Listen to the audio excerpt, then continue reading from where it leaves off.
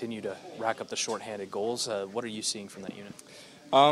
Yeah, I think you touched on it. I think we're being more aggressive.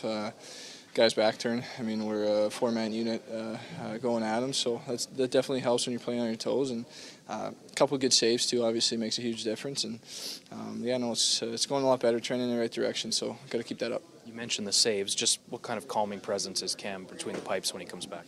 Yeah, no, he's definitely a good presence in there for us. I mean, he's a leader too.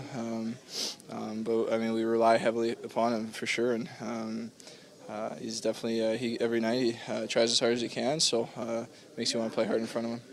It's a nice play by Cass, who faked it. Yeah, no, it was a great kind of look-off shot there, and just gave me a great opportunity to just put it in the empty net.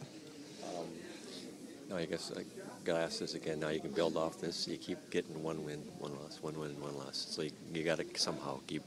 Yeah, I mean, I think obviously we want to consistently keep winning and get on a roll, but our losses lately haven't been kind of the same as it was start of October, start of November even. So we're definitely playing a lot better. We're a more confident team and more consistency in our game. So we just got to keep that rolling. And I mean, once in a while you have a clunker and you just got to regroup and come back out hard.